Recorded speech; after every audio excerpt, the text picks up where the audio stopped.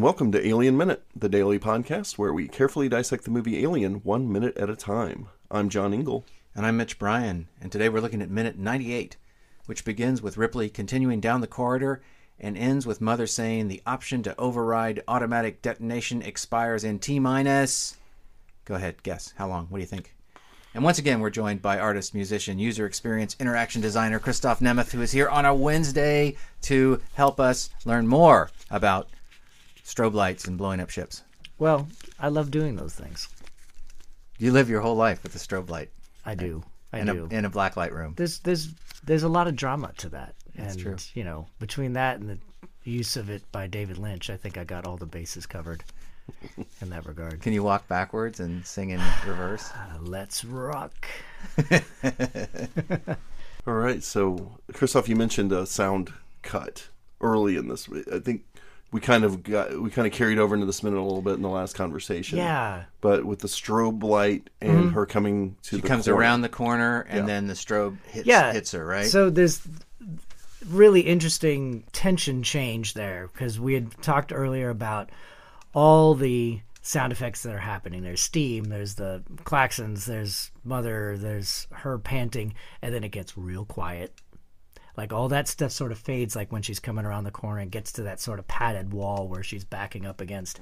And the strobe starts. Yeah. And then just as it gets quiet, you start to hear that tick, tick, tick, tick, tick, tick, tick, tick, tick, tick, tick, tick, tick. And I don't know what's making that sound. Is it supposed to be a strobe sound? Is it synced with the strobe? It's not synced with the strobe, from what I can recognize. Interesting. But so I'm wondering what that is, because it's not music. It's something is making that sound, and perhaps it is the strobe. But the strobe always seemed, it wasn't like a one-to-one on-off strobe. It's almost like multiple strobes are happening. Yeah. Because it'll sort of do almost like police sirens or lights, where it'll be a bank of strobes hit and then fade out, and then a bank of strobes hit and fade out. And so it's not synced up with that, and it feels much more mechanical. He said on the commentary that they did actually mount strobes on the dolly so that the strobe lights would travel with them, and then he could activate them. He had a switch that he could change the speed or do whatever he wanted to. Now, I don't think that would be a wild sound, because clearly all of this will be ADR. There's too much noise, and he's probably telling her what to do off camera or coaching or whatever. But since it's the first time we've seen a strobe, maybe it's there just to suggest the idea of a strobe, because we do associate that clicking sound with the strobe light, don't we? I always have. I mean, we talked in the previous minute about the cacophony of sound. There's a visual cacophony that can occur as well, where if you take a visual image or visual element and put it out of sync with the sound, that's disorienting. Maybe he's just using as many tools as he can to disorient us. It would certainly make us more anxiety the better during these scenes. Absolutely, and that's certainly what gets raised. Oh, for sure. Right, and I mean that's a super tense moment. I just really love that sort of gentle transition of, not only visually coming around the corner and sort of preparing for, getting to the next stage, but just the way that the sound changes to, in essence, change focus. And the camera shot is a lot tighter. It's not this big hallway with her running down. It's getting up on her too. Yeah, and it's an extremely tight close-up that we go to now in the midst of all these strobes. And I think, John, you were saying something about that. Is this the side-eye shot that you were talking about? So this, to me, is one of the more iconic moments. This one in particular maybe isn't as iconic as some of the others, but this is the first in what we'll see throughout the entire Alien franchise. I won't speak for the fourth one, maybe through the third one, of this Ripley side-eye, where she's just, I don't know if it's because Sigourney Weaver, there's something about her face or something about her, the way her performance, or if people were just, and James Cameron and David Fincher were just using this from this movie as it goes along. But you get a lot of these moments where you're in real tight on the side of her face, and you're getting her eye. She's pulling into the periphery as much as she can. She's trying to see.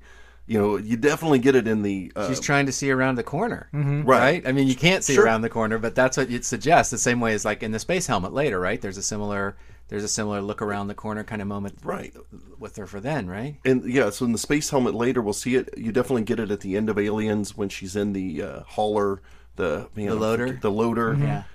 Again, where she's stuck in a place and she can't physically like actually lean around a corner and look, which is an anxious thing too. It's kind of reminds me, it's a different thing because Polanski would do it with the camera, but it reminds me somewhat of that feeling that he would try to invoke in Rosemary's Baby. He talked about how he would place people inside of a room just so that, and then place the camera just so that you couldn't quite see around, and the audience, even though they obviously couldn't do it, would physically try to lean around. He'd say he'd sit in the back of the theater and just watch people lean and take this, impish glee. Yeah, well, that's and it's a similar thing. That's the Bill Fraker story, who was a cinematographer who was pushing back against Polanski saying where he wanted the camera. Right. And then Fraker said when he watched the movie, he saw all these people in the audience, turn their heads, trying to look around the corner in the frame. So that's great, though, because it does set up. We're going from this tight shot of her with that side eye to what her point of view is going to be. And, of course, her point of view is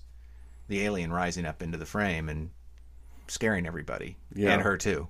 And this is another very well executed moment with the alien to me. Maybe, when we get the reveal, that's one thing. That's a presentation of the alien to the audience for the first time. The one with Dallas, it's something. Like, I've heard giggles in the audience when I've seen it in the theater with the Dallas, when the hugging, everybody always talks about the give me a hug, mammy kind of thing or whatever. And this one is the legit, authentic, scare the shit out of you moment to me. This is the one where it looks as real as can be. It's a nice point of view shot, so that helps a little bit. You can't really see all of it, right? Yeah, it's just kind of it's just taking over the frame. Yeah. And the music cue is great, right? Too. That adds a lot. And you see it in such an interesting profile, and that's what's fascinating about it. Kind of standing up, and because other shots are more face on, you're seeing the face, you're doing this, but whatever those tubes are that are coming out of his back, you see the expanse of the head, and it's just like, this is just a really fucked up thing. Yeah, it's really scary. No, what do we think he's doing? What was he doing? He's going. Well, no, I'm thinking like he's hanging out over there, right? She's coming around. She would have just come around the corner. She would have run right into him, right? Right. Yeah. So here's my theory. He's looking at the cat. Well, she's still got the cat in her hand. Right. What? When she turns the corner and looks around, she's got the cat in her hand. Right. It hasn't gotten. She still hasn't set down the cat carrier yet. Because she sees him and he stands up. It's like he's getting up, and that's why you see it in profile. This is what I think. I think he was waiting around the corner for Ripley to come. But while he was waiting around that corner, he was tapping his toes. Like, come on. That was, I didn't want to jump the gun, but I think that's where the clicking sound is. He's like, come on, Ripley. And he had just given out. And she just waited a few more seconds. He was about to turn around and walk away. It is an odd position for it to have been in, to be either anticipating someone coming. Why was he looking up at the side? It looks like he's doing something. Right. Mitch, do you think that this shot might have been him looking at the cat, even though the cat isn't actually sitting on the floor yet? Yeah, I'm completely confused because is the cat not still on the edge of the ladder? No, she's picked it up. She's run down the hall with it. Oh, she did, right? And she stopped around the corner. Right. And here in a moment, now that she's completely scared shitless by seeing the alien, she will slowly, this is something else we got to talk about, of course, she slowly kind of moves along the wall and sets the cat carrier down and then bolts back to the, and then we get this moment where the alien looks at the cat, sniffing at the cat carrier. So again, it's just a cheap scare. He's tapping his foot or he's whatever, but it doesn't matter because we know that it's on the ship somewhere, and it motivates her to realize she's not going to be able to get into the shuttle because it's in between her and the shuttle, right? So now the only hope is to go with only 3 minutes left, because we hear that on the soundtrack, with only 3 minutes left until the override is invalid. She's got to get back to the engine room and disarm the thing, right? Right. So in this moment when she sees the alien, the score hits hard. We get a big hit from the score, getting a lot of strings and a lot of just big sounds, and then she turns to run away. The cat gets sniffed by the alien, and then there's a really awkward and sloppy sounding cut. The music just disappears, and we go right back to our klaxon sounds and steam venting sounds. And it sounds, like I said, to me it sounds like a bad cut. But I kind of wonder again, was this an intentional bad cut? I think so. I think it's an intentional bad cut. I think it just rips you out of any comfort. And I know that sounds weird, but I happen to believe that movie music often creates comfort even in situations of intense anxiety and like horror. And I think it's always scarier without music than with the music. Right. And so maybe it's just kind of like, this shit got real now. You know, she's got to get back, and we're not going to give you any music to help you through that or anything. But to John's point, I think that what makes it weird is that it doesn't cut on a beat, right? It's like halfway through the measure or the movement, and it's just like, and then so its awkwardness feels like a technical malfunction than we're gonna give you this big string hit, bam, and then you go, and then as the scene hits, the natural feel of the music hasn't resolved itself, right? So it feels like, it's like shutting the door in the middle of somebody talking to you. So is that a good thing? I don't know. I think I'm a firm believer that if it feels like a technical fault, that it's not a good thing. I don't think you're wrong, but I do think that with the intention of making this film for people to see in the theater and not thinking about home video and all the scrutiny that we're giving it, I think it's very disorienting, disquieting thing that could be very effective. And I think that if that was the intention behind it, I like it. Yeah. But now that we're looking at it this way, it feels, Right. I mean, it takes me out of the moment for a second. Of course, I'm out of the moment all the time watching this movie now because of the deep scrutiny that we're giving it. But Right. I don't know. It goes either way. But if the intention was to just disorient the audience further in this scene, add more anxiety, do something to that effect, I like it. That's totally fair. Absolutely. And I think that you brought up the really good point of the presentation of the movie being in a theater. We're not going to go back and look at it and freeze it and think about it in this manner. It certainly was probably not even given a second thought. Yeah. And the clock may have been ticking to get the release print finished or something too. So who knows? I mean, there's other things that could also be why it happens this way.